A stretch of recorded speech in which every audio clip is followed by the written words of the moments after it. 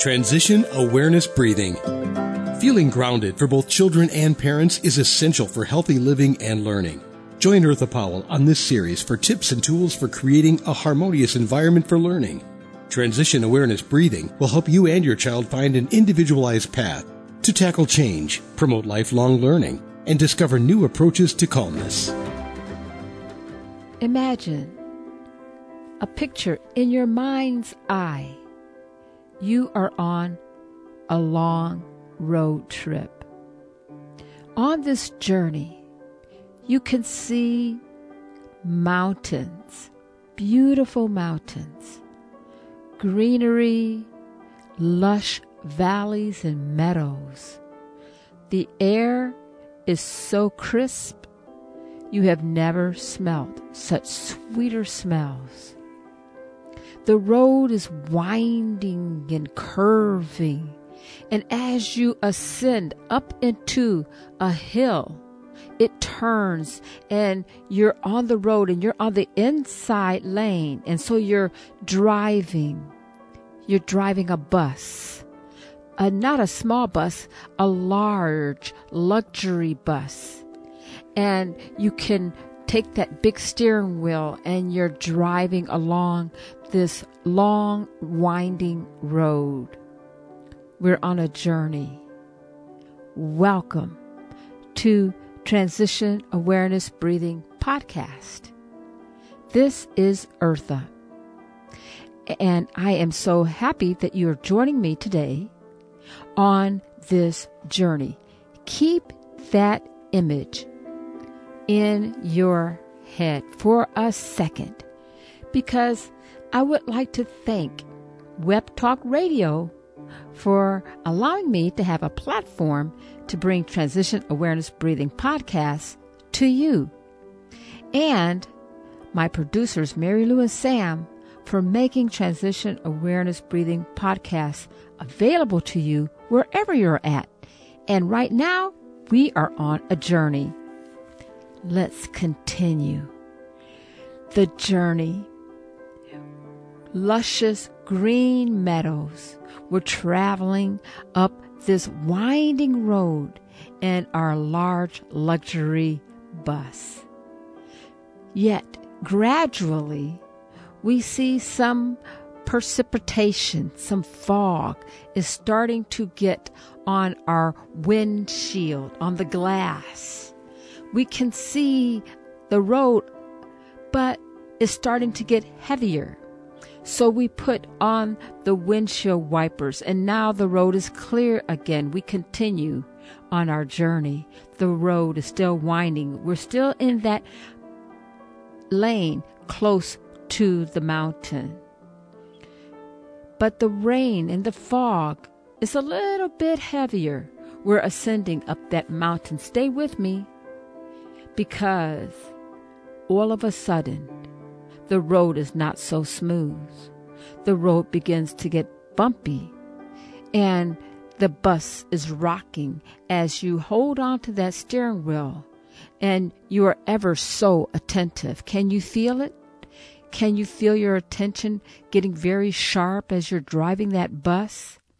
And the road is getting bumpy, and now there's potholes, and the rain is starting to come down. Can you feel your attention sharpening?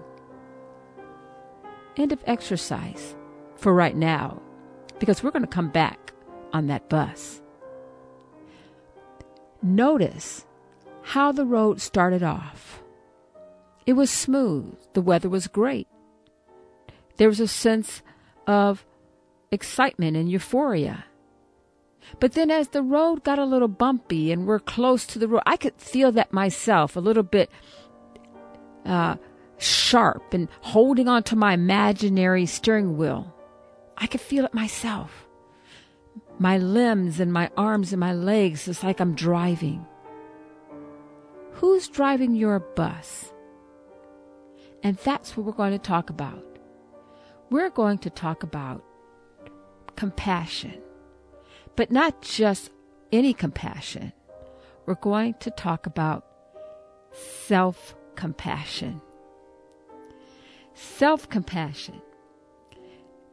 Imagine, this is just a short story, that you are with a friend, and your friend is driving that bus. And when the road was smooth, that friend was doing pretty good. You were enjoying your ride. You were sitting in the seat, and your legs were crossed. You had your coffee, and you're checking some of your messages. But when that road got bumpy, you put your coffee down. You unfolded your legs. And when that rain started to come so strong, and the windshield wipers were going, what did you say? Did you say anything to your friend? Was there any kind of concern that, does the friend need a relief for driving? Are you okay? And maybe there was a sense of, maybe if I talk to my friend, I'm going to maybe calm them down, because you could tell that friend was alert. The eyes are glued and there's no smiling. And, you once were having a casual conversation, but now the friend is not talking because they're focused.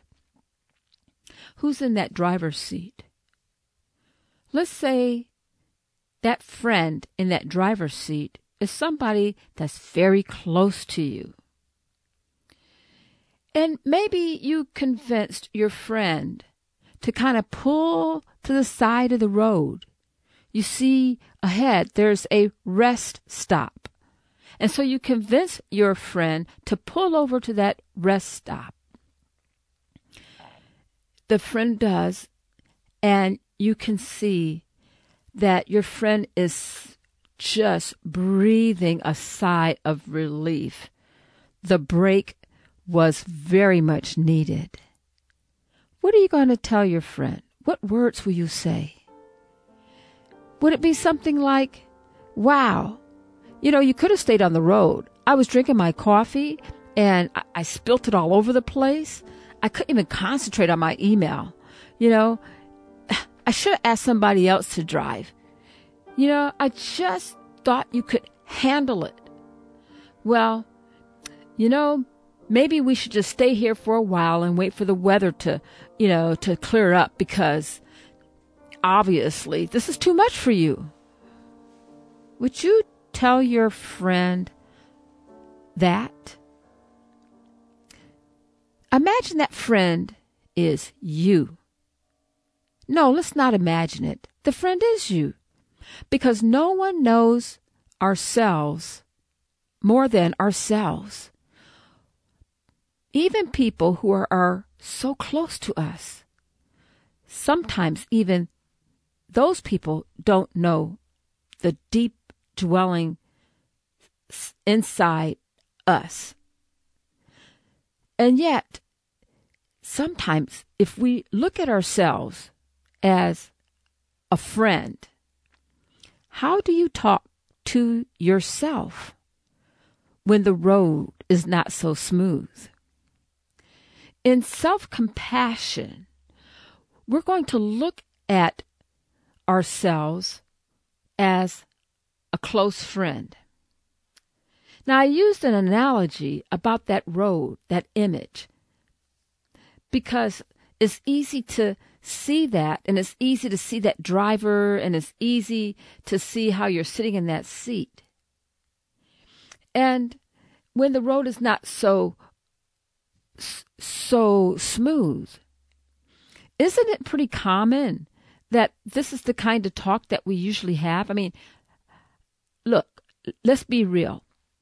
If you are at the airport and you've waited for a long time, and some people, I mean, maybe not us, but we may have heard other people, you've waited for a long time to get on the flight, and then you're on the flight, and they find something's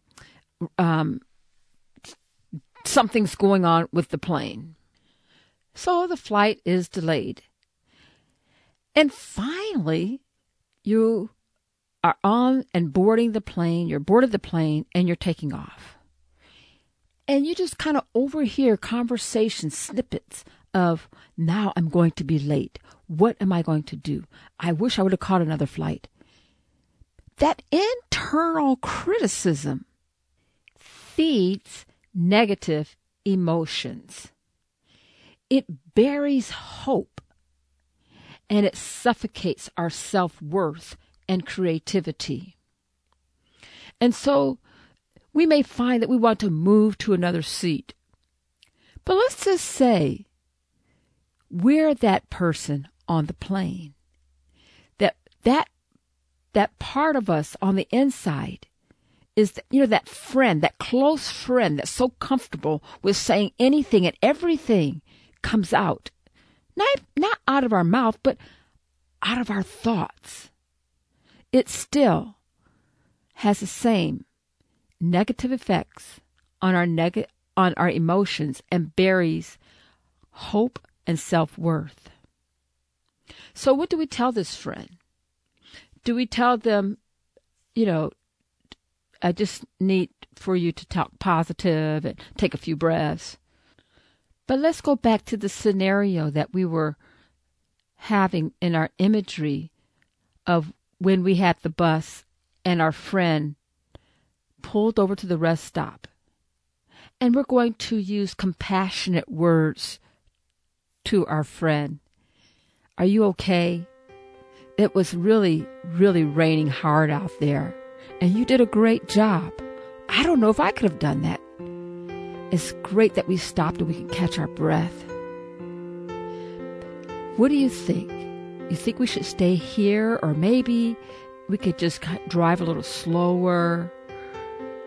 Can you tell the tone is different?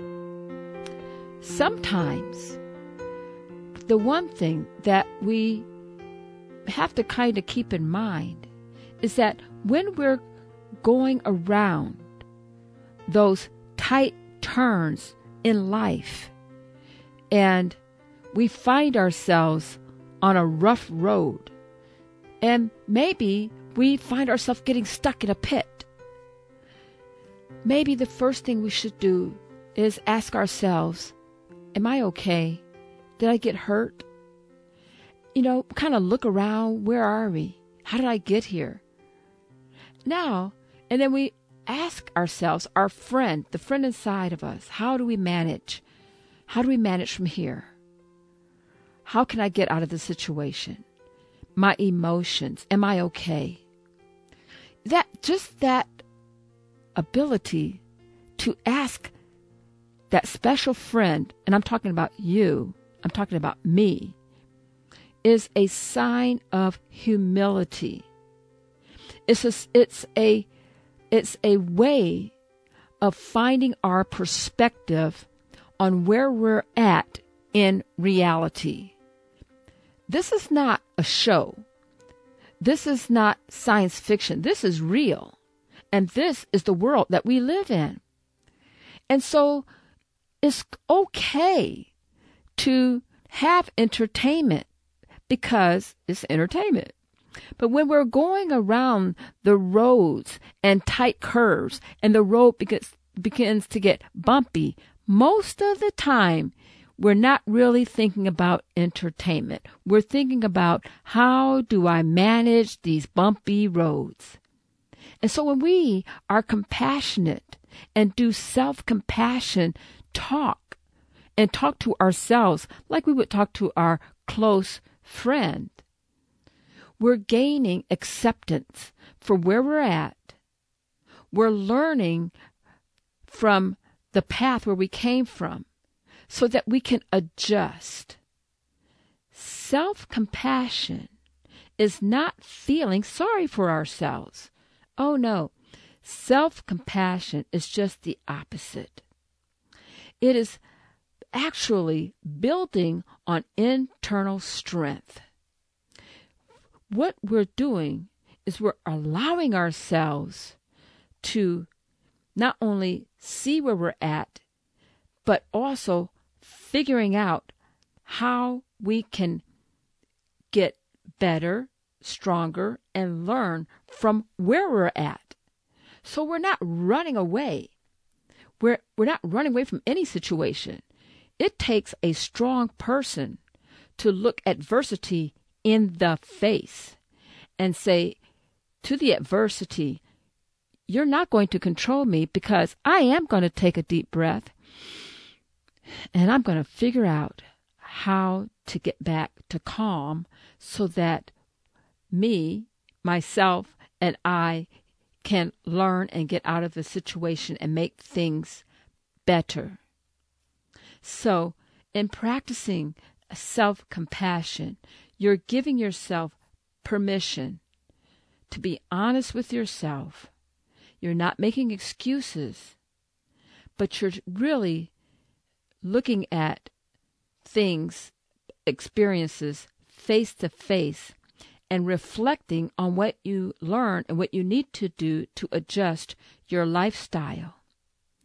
And so, relating this back to our series of lifestyle changes, it is so helpful to practice self-compassion, because in order to go forward and change our lifestyle, we have to be willing and open to be real with ourselves. And it doesn't mean to punish ourselves. It doesn't mean to scrape up all the history of how we got into this situation. It doesn't mean to go back and point fingers at what was and who didn't. And no, it is, this is where I'm at now. I've got a road ahead of me, and I'm going to navigate that road ahead of me, because all those bumpy roads behind me taught me how to navigate towards the future. We have an appreciation for what we have now. And so the present, our present circumstances, becomes a present, a gift, because it builds up our self-confidence. It builds our honesty. It builds our sense of responsibility. And whatever happens, it makes us stronger to go forward with our lifestyle change, whatever that may be. So, in the week ahead, talk to your friend. You know, that really great friend, that best friend. Maybe you haven't talked to that friend in a long time. I encourage you, take a few minutes and speak to that friend, that you are that best friend to yourself.